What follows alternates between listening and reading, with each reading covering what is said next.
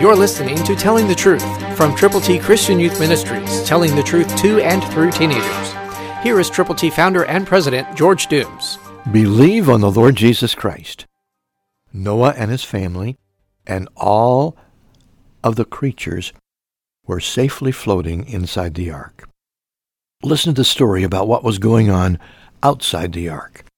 Genesis 7:19 and 20, New King James. And the waters prevailed exceedingly on the earth, and all the high hills under the whole heaven were covered. The waters prevailed 15 cubits upward, and the mountains were covered. That's called total devastation. That's called a complete covering of water over the entire world. Believe it, it is true. A lot of people will tell you it couldn't have happened, but it did happen. And man has always made up other stories to try to excuse what really took place. Believe the Bible.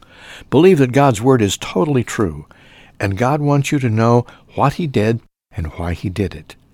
That's why He sent His Son, so that you could be saved, so that you could have life that lasts forever, so that you could tell other people that they too can believe on the Lord Jesus and receive life, eternal life, today. Will you go and tell someone now? Christ through you can change the world.